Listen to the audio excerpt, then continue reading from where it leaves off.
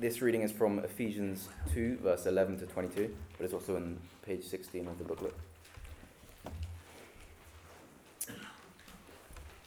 Therefore, remember that formerly you who are Gentiles by birth and called uncircumcised by those who call themselves the circumcision, which is done in the body by human hands.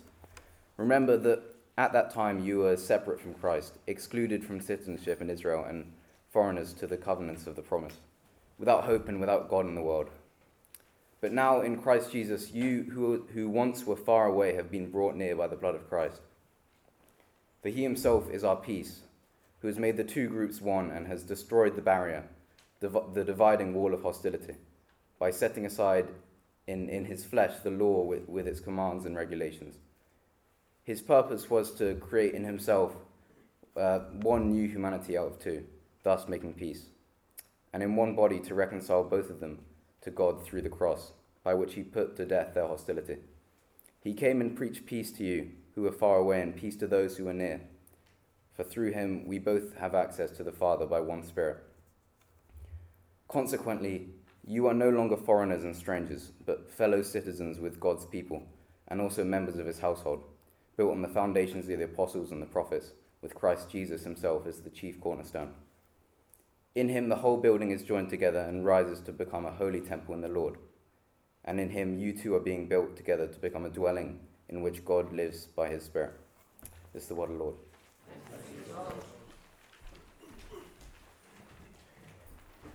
Thank you for reading.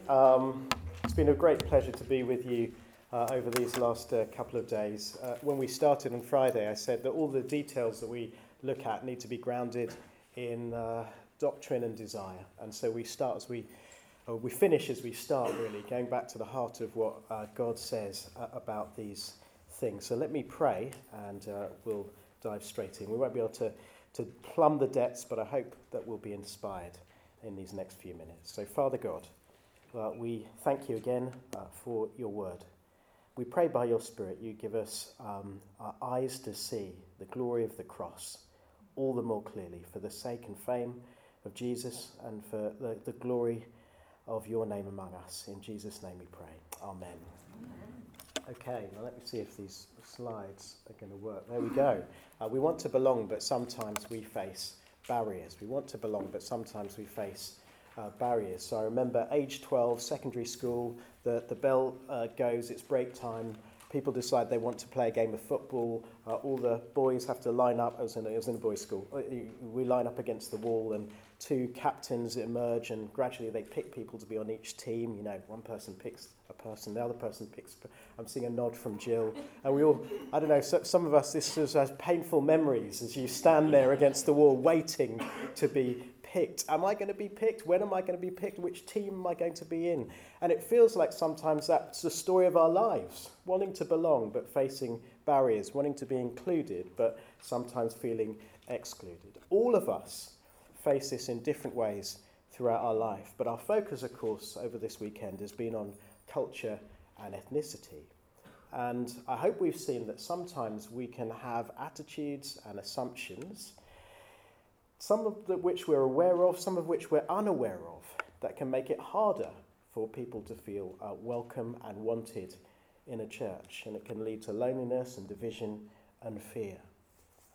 But the good news of Ephesians chapter 2, the good news that we remember this morning, this Lord's Day, is that Jesus intended to break down those barriers. He means to make us family. Family with him, family with one another. The bit of Paul's writing just before this is about how we have been forgiven as a free gift.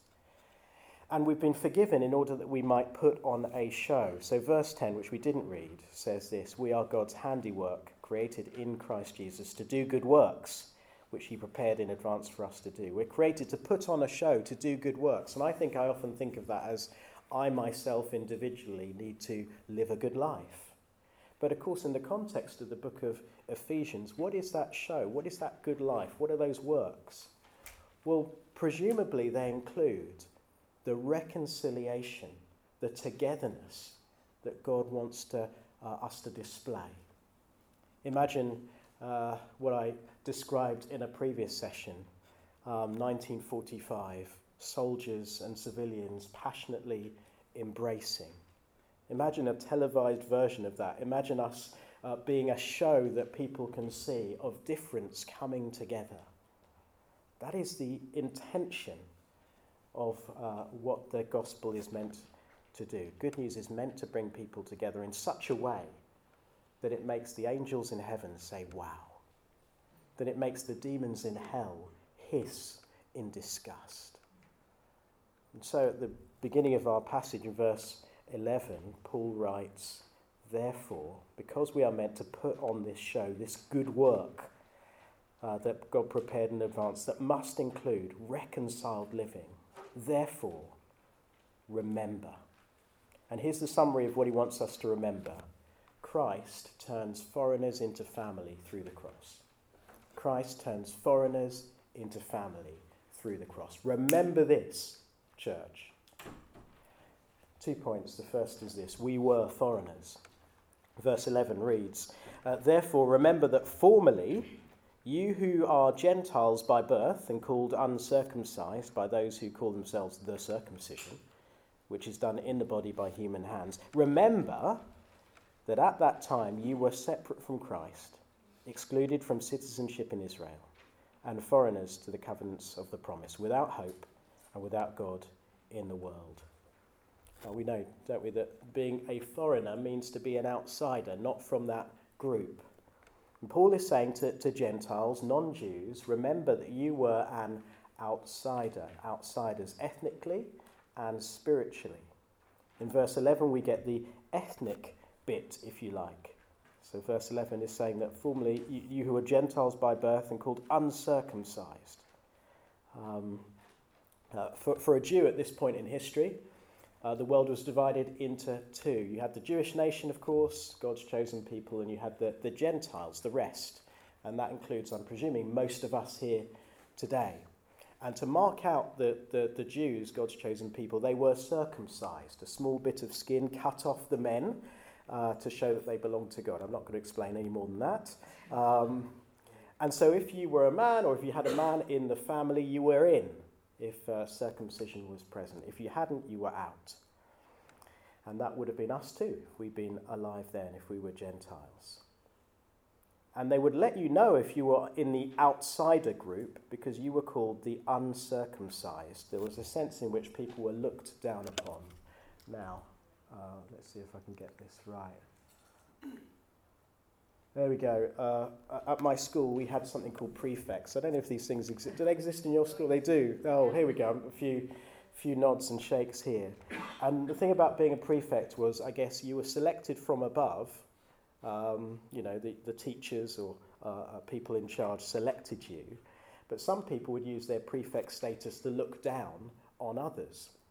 I didn't, of course. I was a prefect, but I tried not to look down on others. But that was the kind of thing. You're selected from above, and you could end up looking down on others. And that's the sense here when it says some were called the uncircumcised. There was a sense in which they'd been selected, chosen by God, and had the tendency to look down on others. But there was also a spiritual side as well as an ethnic side, which we read about in verse 12. Remember that at that time you were separate from Christ, excluded from citizenship in Israel, foreigners, importantly, to the covenants of promise, without hope and without God in the world. You were outside of God's plans for the universe. You may have been a nice person, you may have tried to be nice to others who were different from you, but if you were not a Jew, you were separate from the Son of God, you were separate from his people, you were cut off from his promises, cut off from the hope that God offers. Let me be clear, if Christ had not come, that would still be you and me today, without hope and without God in the world. But, verse 12, let's go on. Christ makes us family. Christ makes us family. Look at verse 13 there. But now in Christ, you who once were far away have been brought near by the blood of Christ. Christ turns foreigners into family through the cross. And Paul uses this very vivid picture in verse 14 to explain. For he, that is Christ himself, is our peace, who has made the two groups one and has destroyed the barrier, the dividing wall of hostility. So the place where people went to worship God together was the temple in Jerusalem. Two ancient historians, Josephus and Philo, describe the barrier that separated the court of the Gentiles from the court of the Israelites. And it was a physical barrier, and there are archaeological remains that show the signs that were posted in Latin and in Greek, warning Gentiles they could go no further into the temple precincts under penalty of death. There was a very physical barrier that represented and showed this spiritual barrier. But verse 14, it's as if Jesus came to earth with a spiritual bulldozer and smashed this wall down forever. Not physically, but by fulfilling the Old Testament laws that excluded Gentiles, so that no longer was it firstly Jews and secondly Gentiles, but we were one new man. Verse 15, by setting aside in his flesh, that is Jesus, setting aside in his flesh at the cross the law with its commands and regulations, his purpose was to create in himself one new humanity out of the two, thus making peace. And if you were a Jew listening to this, I think there would be a certain amount of shock, because do you see what it says in verse 16 if you look down? It says in verse 16, and in one body to reconcile who? So verse 16 there of chapter 2 of Ephesians, and in one body to reconcile who?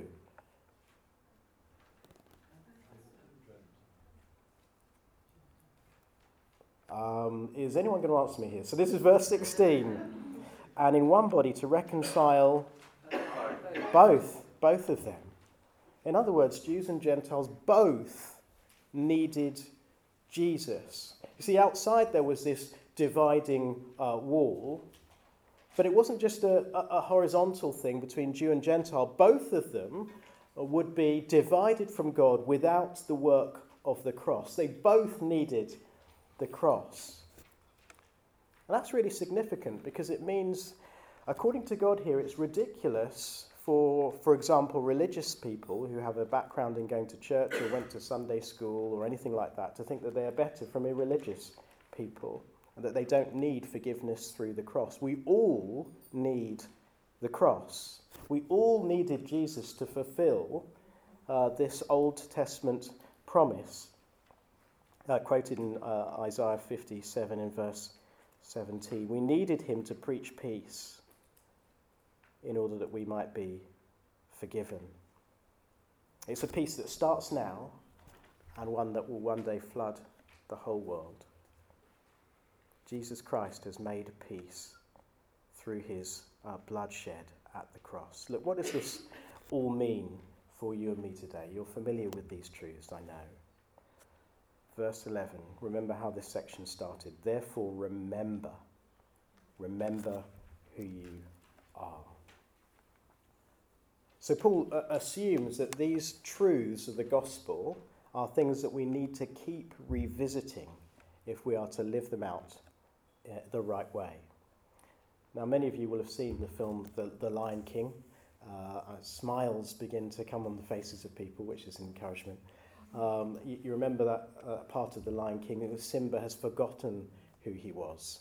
And rather than living as the son of the king, he finds himself eating ants and dancing with warthogs and singing "It Means No Worries" and all the rest of it. And he at that point in the cartoon meets his father, Mufasa, and his father says to him, "You've forgotten who you are, and so you've forgotten me." And that's what we must not do. And so Paul says, remember these things. So easy to slip into living as if we become a Christian once and then get on with living our lives. But we can end up like Simba, living a very different kind of life. What do I mean by that? We can end up forgetting our forgiveness and so doing life just wrapped with guilt. Or we can end up forgetting that we are family and doing our Christian life in isolation from others. but we need to remember. And that's why we build into church life times that we revisit truths. This weekend away is one time when we're doing exactly that. Praise God that you made it here this weekend. If you are a parent, think of those times when it's late on an evening and you've got home from work and you pick up the children's Bible and you think, they've heard this before, do they really need to hear it again? Keep going. We need to remember these things. You're a teenager here and you think, I know that Jesus died on the cross, but we need to remember these things because very quickly we end up living a different kind of life. In a few minutes we will celebrate the Lord's Supper, and Jesus gave us that for the same reason, so that we would remember his blood shed for us. All of you, think back to Friday night, and maybe you got home from work and you were tired, and you were thinking to yourself, why on earth did I agree to come away for a weekend away at Highley? Thank you for coming this weekend, not for my sake, but because Jesus Christ says, remember. Remember who you were. Remember what I've done. Because otherwise we end up living a very different kind of life. We need this. We need this. That's the first thing. And the second thing is to remember that Christians are family, and so value them. Christians are family, so value them. Let's see if this is going to come up here. Christians are family, so value them. Value your Christian family in such a way that the angels in heaven say, wow, only God can do this. Value your Christian family in such a way that the demons in hell hiss in disgust in what only God can do. When you look around you, and you can actually do this, when you look around you, you will see people who are very, very different from one another. There are very real differences among us. But displaying our love of diversity among us displays our love of the death that bought us and made us family. Let me say that again. Displaying our love of the diversity around us displays our love of the death that bought us and made us family. The death of Jesus Christ. Hear this. Christ died to take hostility and anger and disgust and jealousy and self-pity and fear and envy and hatred and malice and indifference away from our hearts towards all other people who are in Christ by faith, whatever their ethnicity. And so, what will that look like in the detail? Well, it will look like, firstly, caring for other Christians. And will you think this weekend, what is the thing that you want to stick with, that you want to persevere with, that you maybe want to do differently as a result of all that you've heard this weekend? What will care look like in a different way from when you arrived on Friday night? Is it the way that you welcome others, new or old? And not just your mates, but maybe people who are different from you. And there was a question that I think got asked yesterday about how do we do that ongoing welcome of people who we already know. Well, wouldn't it be a great thing to ask one another? How would ongoing welcome look successful to you? How would you know that you are being welcomed well? We know each other well, but what does that look like? Why not ask one another? Is it welcome? Is it investing in a cross-cultural friendship more than you have, not just with friendship with your mates? Is that what caring will look like? Is it just the ordinary business of doing mission with others who maybe are different from us, so that we take the attention off ourselves, in fact, and keep it on the glory of the Lord Jesus? What will it look like to care for brothers and sisters in the days and weeks ahead? Will it look like seeking justice for other Christians? Right as we began at the beginning of the weekend, we talked about that, didn't we? Confronting and rejecting racism, speaking up perhaps for those who cannot speak for themselves. Is that what it will look like to value our brothers and sisters, to seek justice for other Christians? And maybe it will look like continuing to learn with other Christians as well. There's a verse in that wonderful prayer that Paul prays later in the book of Ephesians when he says, I'm praying that you will have power, in chapter 3, verse 18, together with all of the Lord's holy people to grasp how wide and long and high and deep is the love of Christ. I wonder if in that verse he's talking about the fact that we need one another in order to know Jesus expansively. In other words, if you don't have one another, you will be lacking in what you can know about Jesus. Do you ever think about that? We need one another because of the different perspectives that we bring to know the fullness of who Jesus is. We had a midweek group at church recently. We were thinking about spiritual warfare. And it was a wonderful session because half the people in the group was just sort of saying, this is a daily reality for us. And half the people in the group were saying, we never think about this at all. But together in that one group, there was a richness and understanding about this topic that we never would have had if we hadn't been together. You miss something if we try and grow on our own. So maybe if you're not part of a small group, maybe if that's something that doesn't happen very often in your Christian life at the moment, would you make that more of a priority than you do? You cannot know Jesus as well as you might on your own. We need one another. We need one another. And it all starts by remembering